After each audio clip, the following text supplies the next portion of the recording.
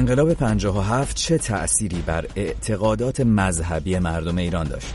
انقلابی که در تعاریف رسمی حکومت پسوند اسلامی رو به دنبال داره، چقدر جامعه رو اسلامی کرد و تا چه حد به بیگانگی از مذهب دامن زد؟ اسلام موتور محرکه انقلاب برای بسیاری از معترضان 57 بود و یکی از اصلی ترین ارکان شعارهای انقلابیون در بهمن ماه همون سال. واپسین ستون در چهارگانه شعار استقلال، آزادی، جمهوری اسلامی که شاکله اصلی اعتراضات رو تعریف می‌کرد و البته از همون ابتدا با رهبر شدن یک معمم در جریان تلاطمات سیاسی تکلیف رابطه تنگاتنگش رو با اون چه میرفت انقلابی ساختار شکن باشه مثل روز روشن کرده بود. ساعت 6 در رادیو فردا همزمان با 40مین سالگرد انقلاب طی رشته برنامه‌هایی با حضور شما به شعارهای مختلف اون دوران پرداخته. در این برنامه آخرین بخش از این رشته برنامه‌ها از سرگذشت و سرنوشت اعتقادات مذهبی ایرانیان میگیم قبل و بعد از انقلابی که اسلامی لقب گرفته. از این که انقلاب با اسلام چه کرد. من نیوشا بغراتیک هستم و اونچه که میشنوید ساعت 6 از رادیو فردا. 00420221122454 شماره تلفن ماست. در برنامه ساعت 6 میتونید با ما ارتباط مستقیم داشته باشید از طریق شبکه‌های اطلاع رسان مثل تلگرام که از طریق شناسه @فرداگرام میتونید صدای خودتون رو به دست همکاران من برسونید. شناسه ما هست @فرداگرام. تکرار میکنم اگر پیام صوتی بفرستید طبیعتا بهتره که در برنامه رادیویی میتونیم ازش استفاده بکنیم. در برنامه امروز 2 میهمان داریم به طور زنده روی خط ارتباط تلفنی رادیو فردا، آقای مهرداد درویشپور، جامعه شناس مقیم سوئد و آقای رضا علیجانی، فعال ملی مذهبی مقیم فرانسه. آقای علیجانی به شما سلام میکنم و ممنونم همراه مایید. سلام بر شما، سلام بر دوست عزیزم آقای درویشپور و سلام به همه شنوندگان. آقای درویشپور از شما هم تشکر میکنم، به شما هم درود میگم. سلام خدمت شما و شنوندگان عزیز و دوست گرامی جناب علیجانی. خب دوستان اگر موافق باشی در ابتدای برنامه بریم نظر 1-2 نفر از شنوندگان رو که پیش از برنامه پیامشون رو به دست ما رسوندند بشنویم. درباره همین مسئله با ما صحبت کردند. اولین پیام رو از تلگرام داشته باشیم. تکرار میکنم اگر شما هم میخواید میتونید از طریق شناسه @فرداگرام پیام خودتون رو به دست ما برسونید. سلام به نیوشای بغراتی عزیز. به نظر من عوامل جمهوری اسلامی اوایل انقلاب بدون توجه به توصیه و تذکرات به روایات و تاریخ تکیه زدن و توی اقدام فکر نشده دین هدایتگر رو به حزب حکومت تبدیل کردن و بر این اساس تمام جهتگیری‌ها و آموزش‌ها به سمت مذهب یا حال دقیق‌تر بخوایم بگیم هم شیعه سوق داده می‌شد. این وسط جوونایی مثل من که حالا یه دوره عضو ثابت مسجد بودن و دیندار بودن و اینا، وقتی میاد تو جامعه توی اینترنت با یه فضای آزادی روبرو میشه، عقاید مختلف رو میبینه، اطلاعات بیشتری میگیره، یه سوال جدیدی تو ذهنش به وجود میاد. آقا چرا پیامبر با دختر 9 ساله ازدواج کرده؟ چرا قرآن دستور تنبیه زن رو داده؟ چرا علی فلان کرده و بیسا که اینا جواب دارن، اما علمای شیعه بر اساس حالا منافعشون یا اینا رو پاسخ ندادن یا سرسری رد کردن رفته. بر این اساس چون ما شیعه رو اسلام واقعی میدونستیم و الان در برابر سوالای ما کم آورده بود، نتیجه گرفتیم که اسلام منحرفه و این باعث دینگریزی شد. طرف جواب سوالاشو نمیگیره، میره شیطان پرست میشه. خود من یه مدت بی خدا شده بودم و در کل اینا اسم اسلام رو خراب کردن. همین الان میشه از سوی همین کتاب قرآن آیه‌ای در آورد که نشون میده بیانگر این هست که جمهوری اسلامی این روش کاریش اشتباهه و توی راه نادرست قرار گرفته. ممنون از برنامه خوبتون. ممنون از شما که در این برنامه شرکت میکنیم. برنامه خوب هست وقتی که شما روایت خودتون رو با ما تقسیم میکنید. اجازه بدید که بریم از شنونده دیگری بشنویم، از پارسا، و باز هم تکرار میکنم شما هر اونچه که فکر میکنید درباره موضوع برنامه میتونید با ما در میون بگذارید. شماره تلفن مستقیم ما هست 004202 21122454. بشنویم پارسا رو. عرض سلام و ادب خدمت آقای بغراتی. چیزی که مشخصه اینه که از زمان انقلاب اسلامی و برپایی حکومت اسلامی اعتقادات مذهبی در بین مردم به خصوص نسل جوان تا حد بسیار زیادی تضعیف شده و الان مقوله های دینگریزی و دین ستیزی در بین مردم ایران و نسل جوان بسیار زیاد شده. اینکه اینا تا چه حد تونستن جامعه رو اسلامی بکنن و تا چه حد رو مسئله بیگانگی از مذهب تاثیر گذاشتن مشخصاً به خاطر اون سیاست‌های تحمیلی و اجباری که برای اسلامی کردن ابعاد مختلف اجتماع و زندگی مردم به کار بردن و در نتیجه بسیاری از حقوق فردی و اجتماعی مردم رو، آزادی‌های فردی و اجتماعی مردم رو ازشون سلب کردن. این به دنبال اون واکنش منفی مردم رو در پی داشته و دقیقاً نتیجه عکس داده و نه تنها جامعه رو اسلامی نکرده، این که بسیار اسلام زدگی رو در جامعه به اعتقاد من گسترش داده و این مسئله باعث شده که بسیاری از جوانها از جمله خود من به مطالعه کتاب‌ها و مقالاتی که در زمینه نقد و بررسی اسلام نوشته شده رو بیاریم و به این نتیجه برسیم که تمام کارهایی که جمهوری اسلامی به اسم اسلام کرده در حقیقت سوء استفاده از اسلام نبوده. خیلی از اونها جزء احکام و قوانین اسلام هست و اینکه انقلاب اسلامی با اسلام چه کرد، به نظر من دستاورد مهمی که داشت این بود که شناخت نسل جدید مردم ایران رو نسبت به اسلام و قوانین و احکامش بسیار بیشتر کرد. خب این بخشی از پیام این شنونده ما بود که از طریق ساعت فردا با ما در میون گذاشته بود. از طریق فیسبوک هم میتونید ما رو بشنوید و کامنت بگذارید اگر که اهل بحث بیشتر در شبکه‌های مجازی هستید. اجازه بدید که بریم سراغ میهمانان برنامه‌مون. آقای علی جانی، با شما شروع می‌کنم. آقای علی جانی رو مثل که از دست دادیم، تلفنشون رو نداریم روی خط در اتاق فرمان. خیلی خوب، بسیار خوب. تا آقای علی جانی ارتباطش برقرار بشه مجددا آقای درویشپور رو روی خط داشته باشیم. آقای درویشپور، اجازه بدید از اینجا شروع بکنیم که اسلام کجای ماجرای انقلاب بود. قبل از این که بریم ببینیم اسلام چه اتفاقی براش افتاد بعد از انقلاب 57، یک نگاه گذرایی داشته باشیم به این که چه تأثیری داشت، تا چه حد موتور محرکه بود در انقلاب بهمن ماه 40 سال پیش. ببینید، انقلاب ایران که شروع شد یا اون جنبش‌های آغازینی که شروع شد مثل شب‌های گوته، اعتراضات دانشجویی سال 56 تا قبل از اینکه به حادثه قم برسه و اون مقاله‌ای که در رابطه با آقای خمینی منتشر شد و کشتاری که در اونجا صورت گرفت و چله‌ها تکرار شد و زمینه ساز اسلامی تر شدن هرچی بیشتر انقلاب ایران شد، قبل از اون در آغاز این انقلاب رنگ اسلامی نداشت. اما با توجه به نفوذ مذهب، با توجه به اینکه حکومت پهلوی چپگرایان، ملیگرایان، سکولارها رو در هم کوبیده بود، اما به حال مساجد زمینه‌های رشد داشتن، با روحانیت با نوعی تعامل برخورد می‌کرد. بنابراین این امکان با توجه به میزان بیسوادی جامعه، نفوذ مذهب، عدم آگاهی دموکراتیک در جامعه ایجاد شد که در واقع جریان اسلامگرا تبدیل بشه به یک به اصطلاح ایدئولوژی انقلاب. به این نکته باید اضافه بکنم که ما در واقع سه تا گرایش در جنبش ضد استبدادی، ضد استعماری جامعه ایران داشتیم. یکی جریان ملی و به گفتمان به اصطلاح ناسیونالیستی و ملی بود که هم در انقلاب مشروطه هم در نیمه انقلاب مصدق در واقع سعی کرد ضد استعمار و استقلال طلبی رو با گفتمان دموکراتیک پیوند بزنه، ولی هر دو هم به دلیل نفوذ مذهب هم به دلیل مداخله خارجی عقیم ماندن یا سرکوب شدن.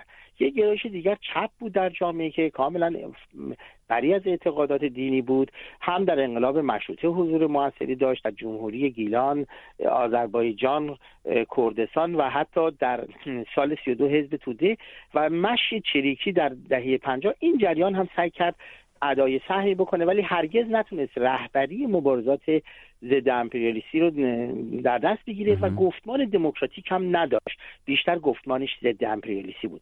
در زمانی که این دو تا پروژه به یک معنی ناکام ماندن، سرکوب شدن، پروژه اسلام انقلابی که از یک طرف دکتر شریعتی دامن میزد، از یک طرف آقای خمینی به اصطلاح یکی از چهره‌های شاخص اون بود، این امکان رو پیدا کرد که به گفتمان مسلط اسلامی تبدیل بشه. یعنی اگر در میان اسلامگرایان یک گروهی سعی میکردن نوعی روایت لیبرال از اسلام رو ارائه بدن، بخش مهمی از روحانیت و اسلامگرایان محافظه‌کارانه بیشتر نظریات محافظه‌کار داشتن، زیاد به مداخله در سیاست علاقه نداشتن، آقای خمینی در واقع با تئوری ولایت فقیه‌اش و با تداوم اون بخشی از روحانیت که مداخله فعال در حوزه سیاست داشت، سعی کرد با بنیادگرایی اسلامی به اصطلاح پرچم رهبری مبارزات ضد امپریالیستی رو در دست بگیره و این امکان رو پیدا کرد در انقلاب 57 به ایدئولوژی مسلط تبدیل بشه و جامعه ایران رو در بسیاری از زمینه‌ها در واقع به عقب برونه تحت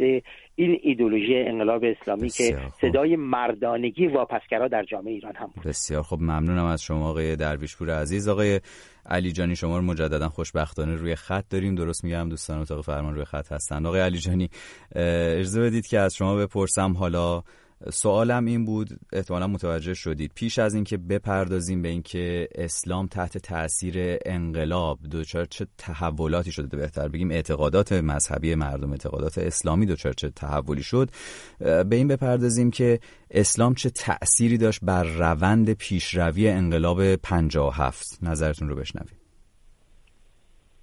بله، با سلام مجدد. من انقلاب رو یک پدیده التقاطی یا ائتلافی میدونم بین روشنفکران به مفهوم عامش که نیروهای مدرن جامعه بودن، عامه چپ، ملی و مذهبی، و نیروهای عموماً سنتی که در روحانیت سیاسی متجلی بودن. همونطور که آقای درویشپور هم گفتن، حالا بخش چپ و ملیش رو با دقت بیشتری توضیح دادن، این نیروها در یک ائتلاف و التقاط قرار گرفتن که بسیار نافرجام بود. اما اون بخش مذهبیش رو من بیشتر توضیح دادم. ببینید، همون گونه که مثلا نیروهای چپ و نیروهای ملی وارد این التقاط شدن و حتی بذارید یه بخش دیگه رو بگم، بخش سنی جامعه ما و حتی میشود گفت نیروهای غربی، نیروهای یعنی سیاست خارجی آمریکا، سازمان سیا در شناخت پدیده روحانیت سیاسی و خط رفت، به گمان من بخش روشنفکری انقلابی ایران، عامه چپ، ملی و ملی مذهبیش، تصور نادرستی از آقای خمینی پیدا کردن، چون اینها دوچار نوعی سوء تفاهم شدن رو بحث مثلا آزادی و مبارزه با استبداد. آقای خمینی هم میگفت آزادی، همه مجموعه میگفتن آزادی، ولی اینها آزادی چیز دیگری مراد میکردن. آقای خمینی آزادی رو برای خودش میخواست، رو عدالت و همینطور. اما رو مذهب ببینید چه شریعتی، چه بازرگان، چه طالقانی و چه مجاهدین خلق، اینها اساساً حالا با گرایش‌های مختلف از متعددیت‌ها و درون‌مایه‌های مختلف، ولی اینها نیروهای مدرن جامعه بودن و شریعتی هم اسلام منهای روحانیت میگفت. اینها در تبار تاریخیشون در دوران نهضت ملی شدن نفت و در چالش بین مصدق و آیت الله کاشانی، ایناست همشون تو صف مصدق ایستاده بودن، ولی اینها هم دوچار سوء تفاهم شدن با آقای خمینی. حالا این پیچیدگی آقای خمینی بود یا چرخش ایشون بود، این بحثی است که میشود بهش پرداخت. اما اینها هم به تدریج از اون کشتی مشترک، از اون شرکت سهامی مشترک اخراج شدن.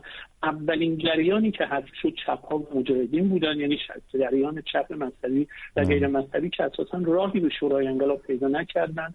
بعد ملی مذهبی ها همینطور میاد تا دیگه به آیت الله. خب حالا بعد میپردازیم آقای علی جانی، البته حالا اون رو میتونیم در بخشای دیگر بهش بپردازیم اگر وقت بشه، ولی بیشتر میخوایم در مورد اعتقادات مذهبی جامعه صحبت بکنیم در ادامه. متشکرم از توضیحاتی که دادید. اجازه بدید باز هم بریم سراغ شنوندگان رادیو فردا و بشنویم یک نظر دیگر رو از تلگرام از خانم سحرناز که صحبت کرده درباره تحول اسلام پیش و پس از انقلاب 57.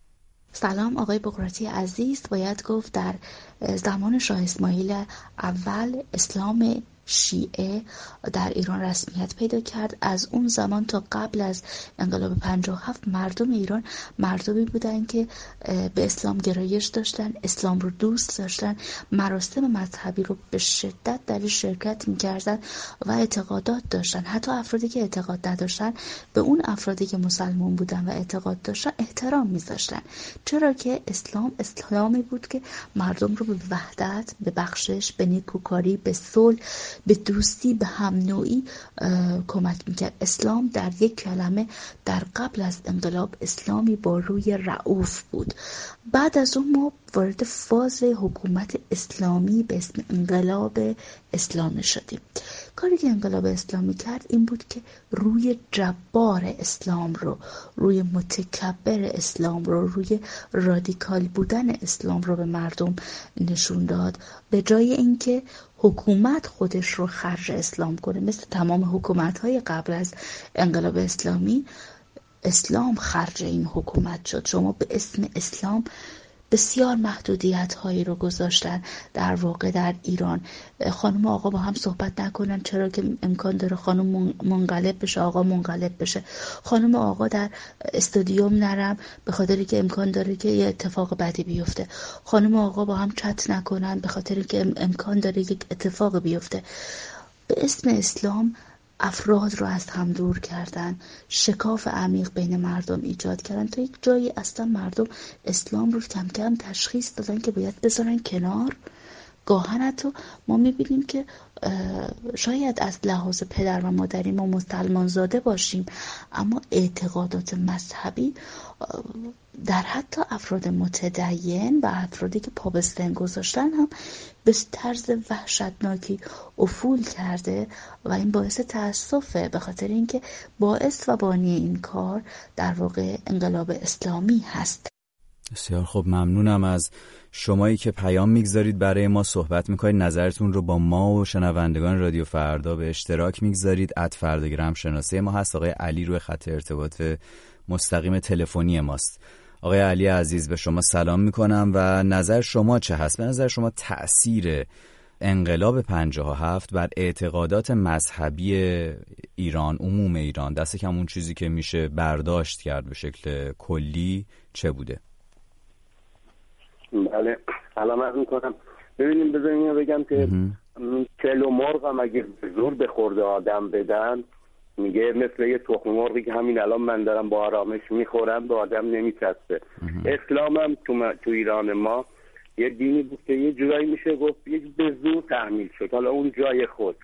اینو قبل از اسلام مثلا تو کل دنیا، این تمام مذاهب دنیا یه جورایی ها وقتی کلمه سوء استفاده، دروغ، اینجور داخلش قاطی میشه که حتما هم هستش، آدمو دلزده میکنه. شما مثلا وقتی برمیگردی به دوران مسیحیت، بهش میفروشن و جهنم میفروشن و اون کار مارتین لوتر و اینا، شما همین الان تو پاکستان به جای سوره بقره بگو سوره گاو، ببین چه قیامتی تو خیابونا میشه. و اما برگردیم به ایران.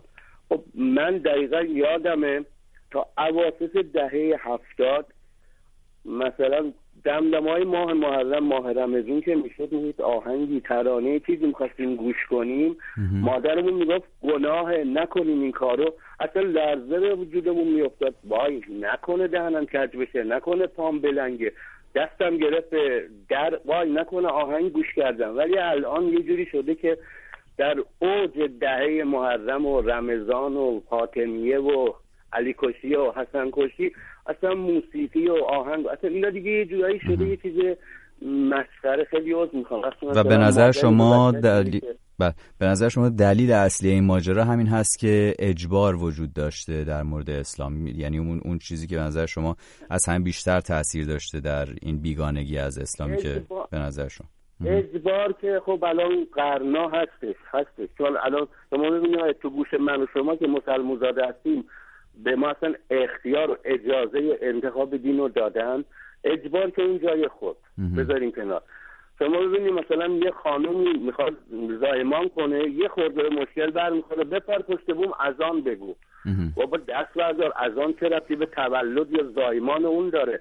حالا اجبار بذاریم کنار. دزدی ها، این کارهای اصلا فضاحت‌باری که این آخوندا امروزه پس به نظر شما مجموعه ای از عوامل مختلف هست که باعث شده وضعیتی پیش بیاد که میشه ازش شاید به عنوان بیگانگی دست کم بخشی از جامعه ایران با اسلام ازش یاد بکنیم. از شما ممنونم دوست عزیزم آقای علی که همراه شدید با ما در برنامه ساعت ششم. شماره تلفن مستقیم ما هست 0042 02 21 12 24 54. شنونده بعدی ما آقای محسن هست که میشنویم نظرش رو از طریق تلگرام به دست ما رسونده. با درود به جناب بغراتی عزیز، هم میهنان گرامی و مهمانان محترم. به نظر من انقلاب اسلامی باعث کم رنگ شدن اعتقادات مذهبی و رویگردانی مردم از اسلام و وازدگی شد.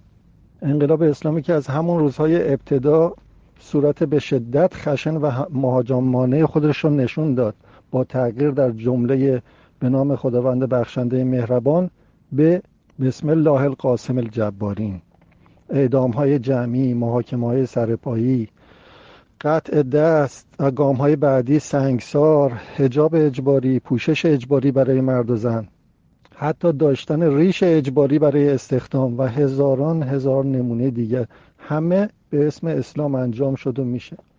و در سوی دیگر هم عزاداری، گریه‌زاری، روایات و خرافات مذهبی، امامزاده سازی، همه اینها تحت عنوان فرهنگسازی اسلامی باعث شد تا دیدگاه مردم نسبت به اسلام جمهوری اسلامی دگرگون بشه.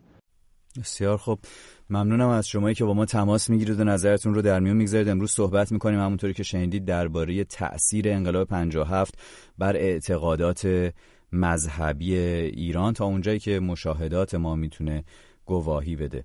اجازه بدید بریم سراغ کارشناسان برنامه‌مون و بشنویم از آقای علیجانی. آقای علیجانی، تقریبا میتونم بگم از 10 پیامی که از طریق تلگرام دریافت کردیم، تعداد انگشت شماری، واقعا از تعداد انگشتان یک دست کمتر، شاید 1-2 تا فقط پیام بود که اعتقاد داشتن روالی که طی شده در مورد اعتقادات مذهبی مردم بعد از انقلاب روال سازنده و مثبتی بوده از دید مذهبی اگر بخوایم نگاه بکنیم.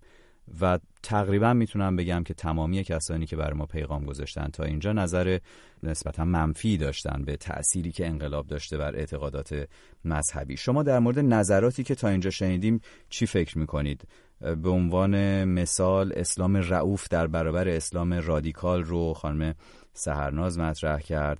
مسئله اجبار البته در کنار عوامل دیگر رو علی، مسئله فرهنگ سازی اسلامی رو محسن. یک مجموعه ای از عوامل، اگر شما بخواید مهمترینش، یکی از مهمترین دلایل رو بخواید برای ما در این بخش از برنامه توضیح بدید، به چی اشاره میکنید؟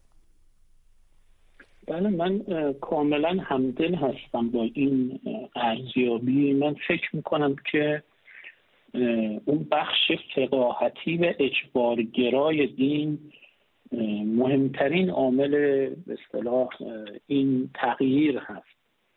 یعنی ما در خیلی از جوامع خاورمیانه، در عراق، در لبنان، در پاکستان حتی و در جاهای دورتر مالزی داریم مثلا با حجاب و بی حجاب مثل ترکیه و اکثر کشورها قریب به اتفاق کشورهای اسلامی هم میتونن انتخاب بکنن. این نفس اجبارگرایی به علاوه این که به هر حال مجموعه حکومت همونگونه که در این بیانیه اخیر جمعیت نواندیشان دینی مطرح شد و خواهان جدای دینی دولت شدن، اساساً فرضیه حکومت دینی و همینطور ولایت فقیه با شکست مواجه شده. ببین این از ابتدای انقلاب، حالا این جنبندی جدیدی هم نیست. مهندس بازرگان اوایل دهه 60 میگفت اگر روزی یدخلون فی دین الله افواجا بود، مردم دسته دسته وارد دین خدا میشن، الان یخرجون فی دین الله افواجا، یعنی الان دست جمعی و به اصطلاح جمع جمع خارج میشن. یه روز علامه طباطبایی گفت اولین شهید انقلاب خود اسلام بود، چون ایشون حاضر نبود کلمه شهید رو برای این موارد دیگه به کار بره. مهندس صاحبی گفت این جمهوری نه اسلامی است نه جمهوری، و آقای کروبی هم همینو گفت. البته من نمیخوام یکسان سازی بکنم و ساده سازی بکنم جامعه‌مون، اما ارزیابی این هست که این پدیده دو بچه‌ای است، هم مثبت، یعنی علائم و دردهای زایمان خرد انتقادی در ایران هست، توجیه فلسفی و شهروند سیاسی در ایران هست، به ویژه نقد دین میتواند زایشگاه این تولد باشه. ولی از طرف دیگه اخلاق تو ایران پشتوانش تاریخاً چه در دوران قبل از اسلام چه بعد از اسلام مذهب بوده. با تضعیف مذهب، حالا من نمیگم نابود شدن مذهب، مذهب سخت جانتر از این حرف هاست و به نیازهایی پاسخ میده که این نیازها ماندگارش میکنه. اما با این وضعیتی که جمهوری اسلامی پدید آورده، نه تنها مذهب بلکه اخلاق جامعه هم که پشتوانش در ایران، مثلا در چین و در برخی از جوامع دیگه پشتوانه اخلاق این چیزای دیگه است، ولی تاریخاً در ایران پشتوانه اخلاق مذهب بوده و با لطمه دیدن مذهب که میتواند پدیده منفی هم نباشد، اخلاق هم در جامعه ایران ضربه خورده. آقای علیجانی برمیگردیم، زمان میبره تا پشتوانه جدیدی پیدا. برمیگردیم صحبت میکنیم در مورد این مسئله‌ای که اشاره کردید. میتونیم بیشتر صحبت بکنیم، بحث فکر می‌کنم میتونه در موردش در بگیره، اینکه تا چه حد مذهب و اخلاق با همدیگه پیوند دارند و تا چه حد مذهبی بودن جامعه میتونه به اخلاقی بودنش کمک بکنه. البته خب اخلاق همونطور که شما هم میدونید مفهوم انتزاعی هست که میتونه دوره به دوره جا به جا تغییر بکنه و اینکه تا چه حد اعتقادات مذهبی در دوره فعلی که اون رو زندگی میکنیم میتونه با اخلاقی که حالا میتونیم بگیم یک سطح استانداردی اگر وجود داشته باشه همخوانی داره. اجازه بدید ولی درباره این دیرتر صحبت بکنیم. آقای درویشپور، میخواستم از شما بپرسم درباره نگاهتون نسبت به مواردی که مطرح شد. شما اگر بخواید یک مورد مشخص رو اسم ببرید که به اصطلاح باعث شده بیگانگی به مذهب دامن زده بشه بهش، به چی اشاره میکنید؟ ببینید، من اول اینو بگم که تاریخ مذاهب در تمام دنیا و از جمله در ایران بیش از آن که نقش ترقیخواهی در به اصطلاح توسعه دموکراسی، آزادی، عقلانیت و غیره داشته باشه، بیشتر گره خورده با سرکوب، با خرافات، با تحمیق مردم. و این به این معنی نیست که هر آدمی مذهبی احتمالاً خرافی است یا به اصطلاح سرکوبگره، ولی این به این معنی است که مثلا می‌بینید در انقلاب مشروطه یکی از نیروهای، درسته که تعدادی از روحانیان در انقلاب مشروطه هم شرکت داشتن، اما یکی از نیروهای اصلی که به عقیم شدن انقلاب مشروطه به اصطلاح یاری رسوند خود روحانیت واپسگرایی بود که به نوعی سعی می‌کرد، نگران این بود که نفوذ دین بر اثر انقلاب مشروطه کمرنگ بشه. آقای درویشپور، درباره اینا صحبت می‌کنیم، ولی اگر شما بخواید اشاره بکنید به عواملی که باعث بیگانگی دست کم بخشی از جامعه ایران نسبت به مذهب شده، اون وقت داشتم اینو میگفتم. خواستم بگم ببینید سال 32 هم میبینید نقشی که به اصطلاح روحانیت ایفا میکنه بخش مهمیش اتفاقا در برابر حتی فرایند دموکراسی در جامعه ایران میسته و پشت به اصطلاح کودتاگران میره. در انقلاب اسلامی هم درسته که ما شاهد به اصطلاح یک اسلام انقلابی هستیم که میخواد اون اسلام سنتی رو به چالش بکشه. تاکید من اینه که این چالش یک چالشی است واپسگرایانه برای به عقب کشاندن جامعه. وقتی که مثلا فرض کنید آقای خمینی میگه به زنان این به نظر شما بعد باعث شده که بیگانگی از مذهب وجود داشته باشه در بین روی کار. خواستم بگم که ببینید اگر در کشورهای غربی ما شاهد این بودیم عصر روشنگری به کاهش نفوذ مذهب، راندن اون به کنج حوزه‌های خصوصی یاری رسوند، در ایران ما با چنین به اصطلاح عصر روشنگری روبرو نبودیم. آنچه که باعث شد که این اتفاق بیفته اتفاق خود انقلاب اسلامی بود. ناسازه یا پارادوکس اینه که اگر روشنفکران ایرانی که سعی کردن بخشی از این روشنفکران در نقد مذهب، سنت سخن بگن، اما بیش از اینکه اونها بتونن اثرگذار باشن، خود حکومت اسلامی روی کار آمدنش در واقع مهمترین زمینه سکولاریسم یا تلاش برای جدا کردن مذهب از دین رو در جامعه ایران فراهم آورد، برای اینکه وقتی حکومت از به اصطلاح آسمان به زمین آمد. وقتی حکومت سیاسی شد مجبور بود در مورد همه مسائل سیاسی نظر بده، تصمیم میگیره و این اقتدار به اصطلاح بنیادگرای اسلامی چه با سرکوبی که از جامعه کرد، چه با فسادی که آفرید، چه با شکاف‌های طبقاتی که ایجاد کرد، نوعی مذهب گریزی رو در جامعه گسترش داد. نه فقط اینکه خواستار جدایی دین از دولت بشن، بلکه نوعی حتی نفرت نسبت به مذهب هم توسعه داد، به اون حدی که من میتونم بگم حتی گرایش‌های مسلمان ستیزی که یک گرایش‌های نابردبارانه است.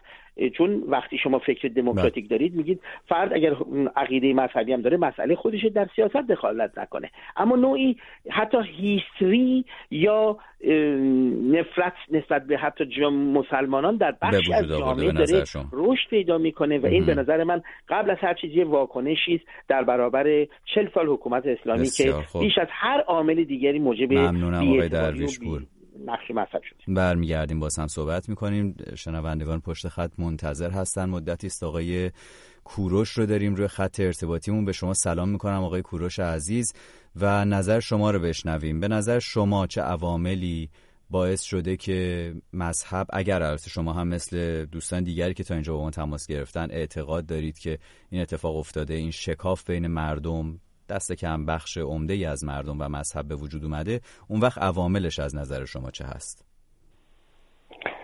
درود بر شما آقای من درست میگم شریفتون آقای نوشا هستین درسته؟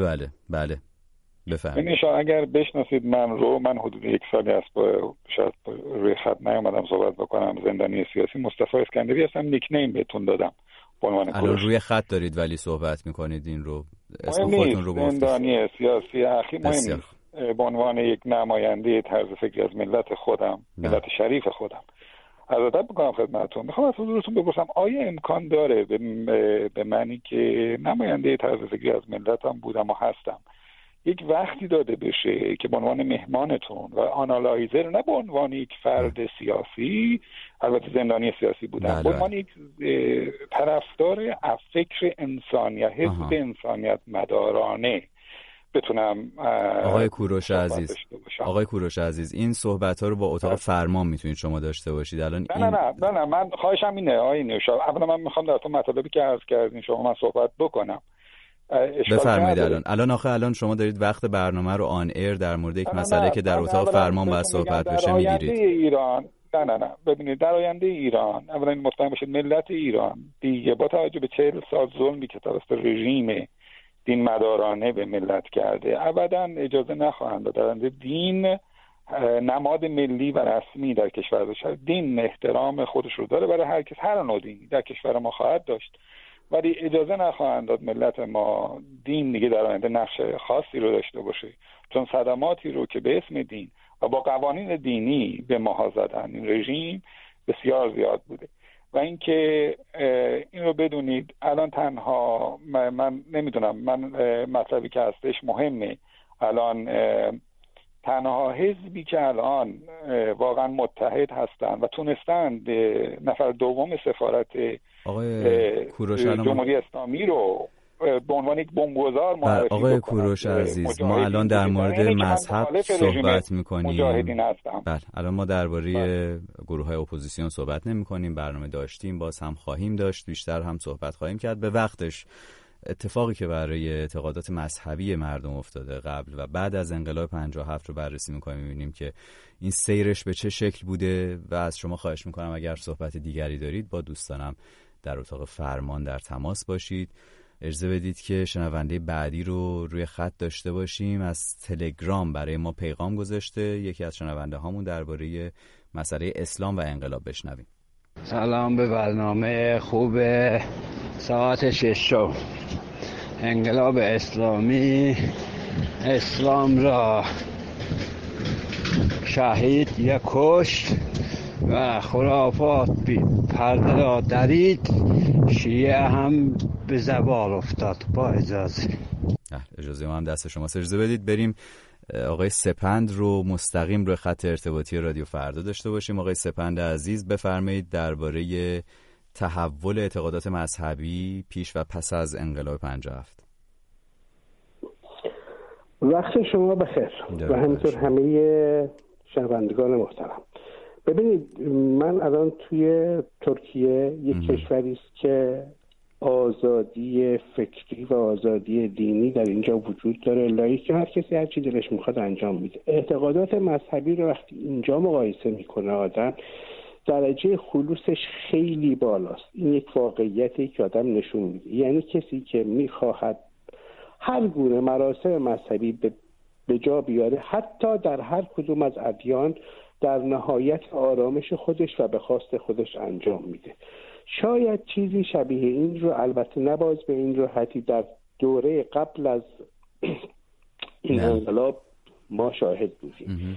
ولی بعد از اون آنچه که در ابتدا شروع شد اجباری بود و یا حالا تمایلی بود که حکومت داشت برای اینکه همه رو از همون بچگی به بار بیاره، از نماز و از برنامه‌هایی که گذاشتن برای افرادی که اصلا نمیدونستند، حتی افرادی که از یک دین دیگری بودن، باید مجبور بودن با بقیه همون راه رو برن تو دوره دبستان دبیرستان برن بالا. وقتی اجبار میاد توی کار، طبیعتاً اون اعتقاد سست‌تر میشه، کمرنگتر میشه، آگاهتر میشن. و بعد متاسفانه ما بارها دیدیم که مثلا تو ساعت نماز یا یک نیم ساعت قبل ساعت نماز یک نفر میرفت واسه کار اداری و مسئولش میگفت رفته نماز هنوز. خب کار لنگ میمود، باید وای میستادیم مثلا 2 ساعت تا بیاد انجام شه.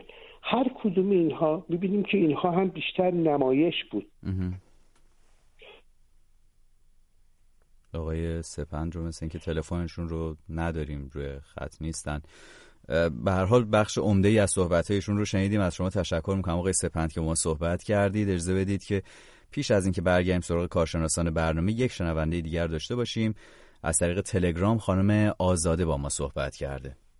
الو، سلام، وقتتون بخیر. من آزاده هم از هلند تماس میگیرم و در رابطه با برنامه امروز شما که انقلاب اسلامی با اسلام چه کرد میخواستم بگم که نظر من اینه که در ظاهر به نظر میرسه که لطمه زده با دروغ هایی که تو این سالها شنیدیم، با ثبت شدن امامزاده ها، گفتن حدیث هایی که اصلا به هیچ منطقی جور در نمیاد، یا اینکه وقتی میگن که آیت الله خامنه ای وقتی به دنیا اومد گفت یا علی. وقتی این چیزها رو آدم میبینه و به صورت جوک میشنوه و میخنده، ظاهرا که به ظاهر لطمه زده، اما من فکر میکنم جواب به این سوال خیلی سخت باشه، چون که خرافات دامن گرفته به نظر من، بر اثر اینکه رسانه‌های گروهی ما از رادیو، تلویزیون و روزنامه، بچه‌ها تو مدرسه ها، تو دانشگاه ها، چیزایی که آموزش داده میشه بالاخره تاثیرگذار هستش. به نظر من خرافات زیاد شده. خرافات هم یه جزء جدا نشدنی از مذهب هستش و متاسفانه تاثیر عمیقی گذاشته. بنابراین خیلی سوال سختی هستش جوابش. مرسی از برنامه خوبتون. مرسی از شما که همراه هستید با رادیو فردا و برنامه ساعت 6. خب بریم سراغ کارشناسان برنامه‌مون. آقای علی جانی، 2 تا نکته رو می‌خواستم کوتاه اگر میشه در این بخش بهش بپردازیم. یکی این که آقای درویشپور اشاره کردن در صحبت‌های قبلی خودشون به این که نفرت از مذهب و گرایش‌های ضد اسلامی طی سالهای گذشته قوت گرفته در ایران. می‌خواستم ببینم در درجه اول تا چه حد شما با این حرف موافق هستید؟ اگر بتونید خیلی کوتاه جواب بدید ممنون میشم. بله، همونطور که در قسمت قبلم گفتم من موافقم و رصد کردن جامعه این رو نشون میده. یعنی سطحش رو میگم و متوجه منظورم هستید. من منظورم اینه آیا به نظر شما نفرت مذهبیه یا بیگانگی از مذهبه؟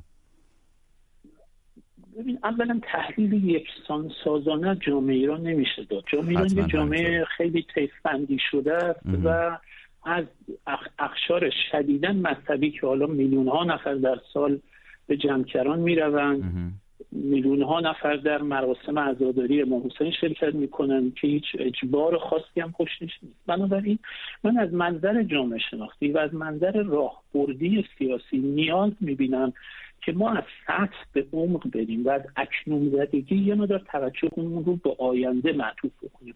ببینید من به هیچ وجه با این تصویر از مشروطه که مثلا هر جا مذهب وارد شده مثلا بخش منفی داشته موافق نیستم. اکثر کسانی که فتوا دادن و مشروطیت رو مورد پذیرش واقع شده باعث شده مورد پذیرش واقع بشه حتی روحانیت مذهبی بود. یعنی میخوام بگم این قضاوت راجع به مذهبی سنتی هم واقع گرایانه نیست. قضاوت سیاسی شیخ فضلالله نوری در مشروطیت به دار کشیده میشه. در نهضت ملی شدن نفت اینا به اصطلاح بسیاری از روحانیون به نام مثل آیت الله زنجانی، برادران زنجانی و بسیاری دیگه از مصدق ملی شدن نفت حمایت میکنن. بسیار خوب آقای من چیز بالاتر بگم برای آینده ایران چپ ها، ملی ها و مذهبی ها بایستی دیگه نگاه تفاهمی و توافقی برسن. اون بسیار خوب. الان این بحث خیلی داره خارج میشه واقعا از اون چیزی که ما در نظر گرفته بودیم. البته من متوجه هستم که شما در پاسخ به صحبت‌های آقای درویشپور حق داشتید که این نظرش رو بگید و در واقع از دیدگاه خودتون به مسئله نگاه بکنید، ولی اجازه بدید برگردیم به اون چه که موضوع برنامه هست و درباره مذهب و حسی که دست کم میتونیم مشاهده بکنیم. البته حرف شما درست هست که تا وقتی که نظرسنجی علمی و دقیقی وجود نداشته باشه نمیشه خیلی علمی صحبت کرد، ولی دست کم از صحبت‌هایی که شنونده های ما میکنن و مشاهدات خودمون، الان مثلا 2 حرف متفاوت رو شنیدیم. خانم آزاده میگفت که تأثیرات تبلیغات مذهبی حکومت میتونه به دامن زدن خرافه در جامعه کمک کرده باشه. آقای سپند نظرش متفاوت بود. شما مثلا در مورد این بحث چی فکر میکنید؟ من این رو یعنی جزء بدیهیات جامعه ایران هست، اما اینکه چقدر درصد بندی بشه کرد، ولی من سمت و سو رو اگه بخوام بدونیم که خب بگن ایران داره شهودی مثلا جامعه ایران این آزادی درش نیست که بشه نظرسنجی دقیق کرد. از رفتارشناسی جامعه میشه فهمید، هم از چاه جمع‌کرانش، هم از عکس‌العمل و نقد بنیادهای مذهب.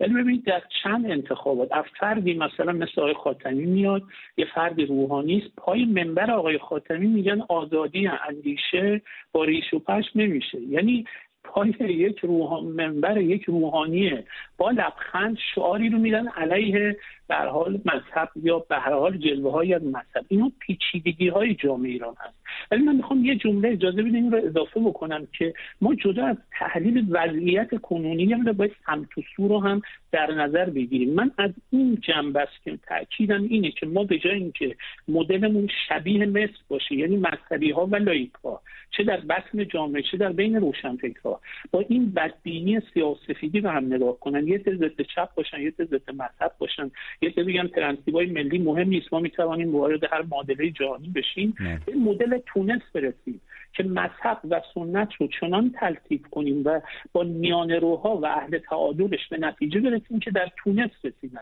راشد البنوشی موقعی که وارد تونس شد گفت من نمیخواهم راه ایران و خمینی رو بروم، ما حکومت دینی نمیخواهیم. یک قانون اساسی غیر دینی تصویب کردن رو حقوق زنان، با احزاب سکولار به نتیجه رسیدن.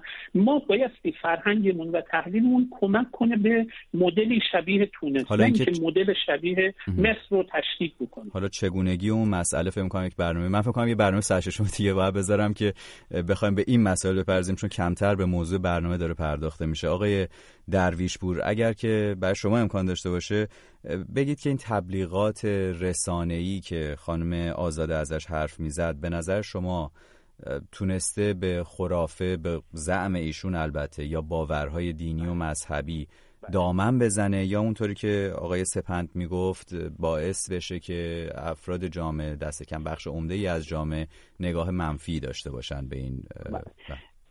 ببینید، من با اشاره جناب علیجانی موافقم که جامعه ایران جامعه متکثری است. بنابراین این ارزیابی که در کل جامعه یک گرایش واحد به اصطلاح در حال رشده، یک مقدار به نظرم هم ساده کردنه و هم خوشبینی است. واقعیت اینه که خیلی بعید هست که شما یک حکومتی داشته باشه 40 سال دائما داره تبلیغ خرافات دینی و مذهبی میکنه و فکر کنیم که این در جامعه هیچ تأثیری نداره. به حال بخشی از جامعه به این معنی میتونه اتفاقا خرافی تر هم بشه، یعنی توی حداقل نیروهای هواخواه به اصطلاح اون حکومت.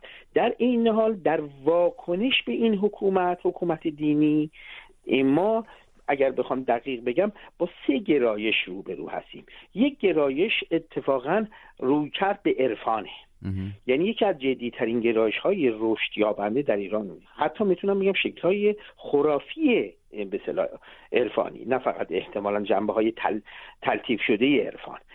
بنابراین این واقعیت رو ما نمیتونیم نادیده بگیریم که حتی خیلی جاها جنگیری ها و غیره تو یک سری حتی حرکت های عرفانی هم برخی از این چهره های شاخصش دیده شدن و یک گرایش عرفانی به این ترتیب یک واکنشی است که در برابر این اسلامگرایی سیاسی باش روبرو هستیم. یک گرایش آن چیزی که گفتم، نوعی اسلام ستیزی، موضع رادیکال یا فراتر از اون، حتی هر رادیکالیسمی هم منظورم جنبه مثبت نداشت، حتی یک موضع رادیکالیسم راست یا نوعی در واقع تولید نفرت به مذهب و بخش شاید گسترده‌تری یا یه بخش مهمی ما نمیتونیم اندازه بگیریم، یک نوع خرد عقلانی که سعی بکنه که با توجه به تجربه 40 ساله حکومت دین رو از سیاست جدا بکنه و این گرایش هم در میان بخشی از مسلمانان و مذهبی ها این اتفاق افتاده، هم در میان نیروهای ملی و چپ که در به این نگاه میکنن که جدا کردن دین از دولت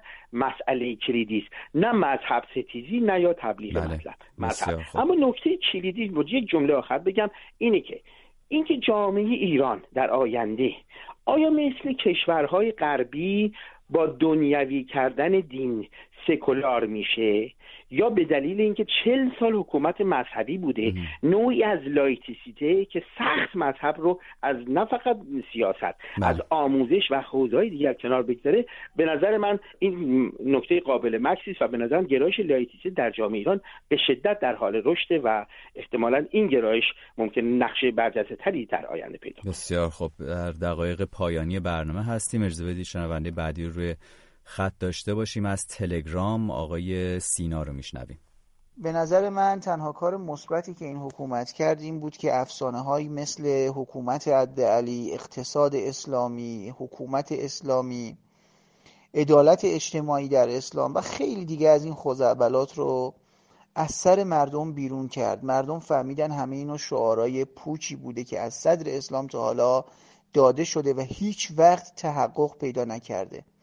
شما به خاطر این که بدونید این حکومت با اعتقادات مردم چه کرده و از قضا این تنها کار مثبتی بوده که کرده و این تحول رو میشه مثبت تلقی کرد، اینه که توجهتون رو جلب کنم به فیلمی که اخیراً از یک پیرمرد اصفهانی بیرون اومد و میگفت که حکومت علی هم دروغ بوده، عدل علی هم دروغ بوده. این کار رو با اعتقادات یک پیرمرد 70 ساله کرده که 70 سال بر سر یک اعتقاد بوده، چه برسه به جوانی که با دنیای علم آشناست، مطالعه میکنه، سوالات فلسفی و اعتقادی براش پیش میاد و میبینه این بی‌عدالتی هایی رو که همش شعار بوده اون وعده هایی که میدادن.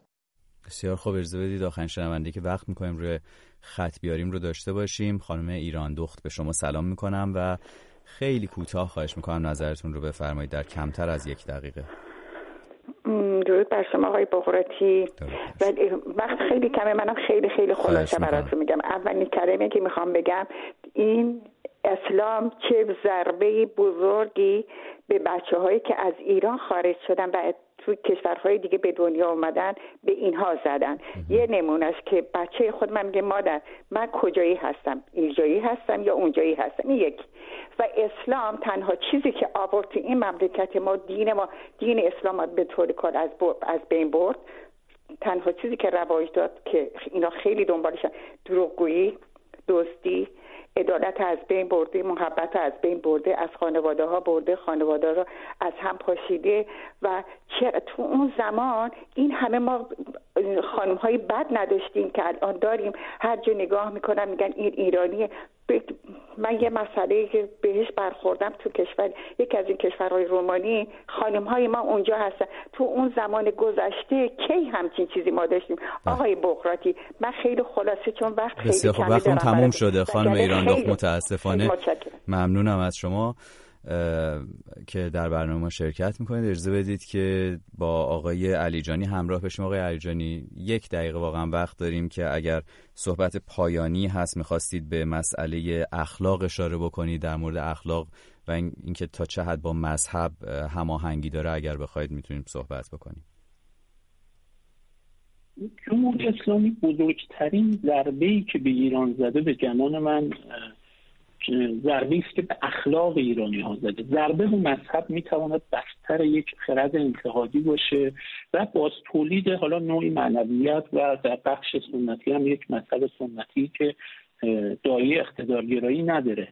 اما من 2 تا خطر رو تاکید می‌کنم در همین چند ثانیه. یکی این که خطر قطبی شدن جامعه رو مذهب، یعنی از 2 سو تعصب مذهبی و نفرت ضد مذهبی جامعه رو به خطر بندازه، و دوم شکننده شدن اخلاقی که تاکنون روی مذهب سوار بوده و تکیه داشته. باید سعی بکنن نخبگان جامعه و روشنفکران جامعه، حالا غیر مذهبی هستن، نوع اخلاق وظیفه‌گرا، نوع کانتی رو تبلیغ بکنن، مذهبی هستن، نوعی اخلاق مبتنی بر معنویت مذهبی رو که ما هر دوشو در فرهنگ ایرانی داریم. در اون شعر معروفی که بنی آدم اعضای یک پیکرند که در آخرین رشته یک گوهرند، چو عضوی به درد آورد روزگار دیگر عضوکارا نماند قرار. این حس انسان دوستانه رو حالا با هر تفسیری در ایران تقویت بکنن و آینده ایران به نظر من وابسته به تقویت اخلاق در ایران. ممنونم از شما آقای علیجانی عزیز. آقای درویشپور، شما هم اگر در این مورد نظری دارید، تا چه حد به نظر شما اخلاق تابعی از مذهب است و تا چه حد یک همچین تأثیری که آقای علیجانی میگه داشته؟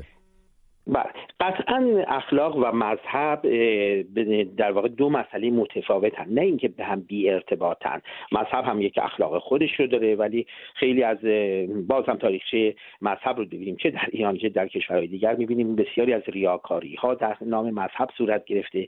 بنابراین اخلاق مذهبی هیچ معیاری برای مفهوم اخلاق انسانی نیست، کما اینکه اخلاق غیر مذهبی هم به خودی خود هیچ معیاری برای به اصطلاح دموکراتیک بودن نیست. به گمان من این واقعیت که ما نوعی هنجارهای انسان دوستانه در 40 سال توحشی که به نام حکومت اسلامی بر جامعه تحمیل شده باعث شده که ارزش‌های انسانی و جمعی به اصطلاح آزادانه اینها به حاشیه رانده بشه یا کم رنگ بشه، نوعی خودخواهی افراطی، نوعی خشونت، نوعی ریاکاری و فساد فراگیر بشه. این یه واقعیت تلخی و بنابراین من فکر می‌کنم صرف نظر که فرد مذهبی یا غیر مذهبی بر مبنای نوعی انسان محوری ارزش‌های دموکراتیک و فردیت به اصطلاح آزادانه، بر این مبنا شاید باید یک ارزش‌های نوینی رو پیریزی کرد در تفاوت با هم حکومت اسلامی هم دیگر ارزش‌های سرکوبگرایانه بشری. متشکرم از شما آقای مهرداد درویشپور، جامعه شناس مقیم سوئد، و آقای رضا علیجانی، فعال ملی مذهبی از کشور فرانسه که هر دو ما رو همراهی کردید در این برنامه. از شنوندگانی که همراه بودند با برنامه تشکر میکنم. من نیوشا بغراتی هستم. برای شما آخر هفته بسیار خوشی آرزو میکنم و ازتون دعوت میکنم همچنان همراه باشید با ما. اگر در این برنامه وقت نشد که صدای شما رو پخش کنیم، پل ارتباطی ما هست 0042 21 12 21 12، شماره تلفن پیامگیر ما.